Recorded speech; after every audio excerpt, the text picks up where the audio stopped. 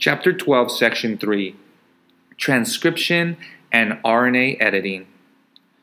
RNA molecules are produced by copying part of the nucleotide sequence of DNA into a complementary sequence in RNA, a process called transcription.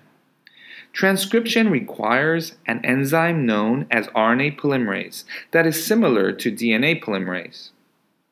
During transcription, RNA polymerase binds to DNA and separates the DNA strands. RNA polymerase then uses one strand of DNA as a template from which nucleotides are assembled into a strand of RNA. The process of transcription is shown in Figure 12-14. How does RNA polymerase know where to start and stop making an RNA copy of DNA? The answer to this question begins with the observation that RNA polymerase doesn't bind to DNA just anywhere. The enzyme will bind only to regions of DNA known as promoters, which have specific bases. In effect, promoters are signals in DNA that indicate to the enzyme where to bind to make RNA. Similar signals in DNA cause transcription to stop when the new RNA molecule is completed. RNA editing.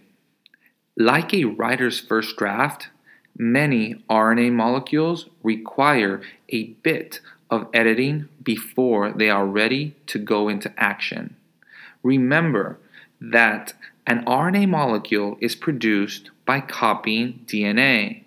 Surprisingly, the DNA of eukaryotic genes contains sequences of nucleotides called introns that are not involved in coding for proteins. The DNA sequence that code for proteins are called exons because they are expressed in the synthesis of proteins. When RNA molecules are formed, both the introns and the exons are copied from the DNA. However, the introns are cut out of RNA molecules while they are still in the nucleus. The remaining exons are then spliced back together to form the final mRNA as shown in Figure 12-15. Why do cells use energy to make a larger RNA molecule and then throw parts away? That's a good question, and biologists still don't have a complete answer to it. Some RNA molecules may be cut and spliced in different ways in different tissues, making it possible for a single gene to produce several different forms of RNA. Introns and exons may also play a role in evolution. This would make it possible for very small changes in DNA sequences to have dramatic effects in gene expression.